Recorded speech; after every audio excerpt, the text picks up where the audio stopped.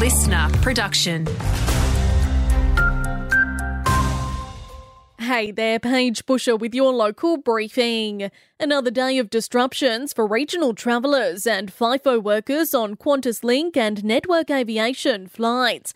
Members of the Australian Federation of Air Pilots are into the third day of a 6-day strike as they push for better pay and conditions. The Federation's Chris Akins hopes it will get the message across. To get Qantas to realise that just walking away and taking it to Fair Work is not what anybody wants. We want a resolution to this as quickly as possible. And that's the only reason that we're currently striking at the moment for 6 days, is to convince the company to get back round the table and actually to restart negotiations. Aerial and ground searches were in full force yesterday after reports of a crocodile sighting in Exmouth. A saltwater croc was spotted around 9:30 on Thursday morning south of the Exmouth marina. Swimmers are urged to remain vigilant.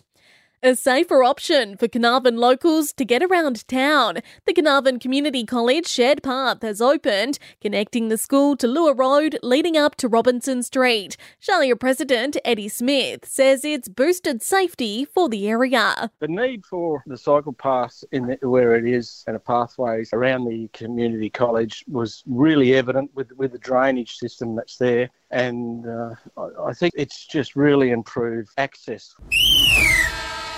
In sport, round 13 in Geraldton cricket is set to get underway tomorrow for the men's A grade. It'll be a big clash for the Wanderers and Towns as the top of the table sides go head to head, and Sportsmen's will go against Bluff Point in the one-day test. If there's a story you'd like us to consider, send us an email at walocalnews@sca.com.au. Want more local news? Get free breaking news about our community. Download the Listener app, search for your area and subscribe now.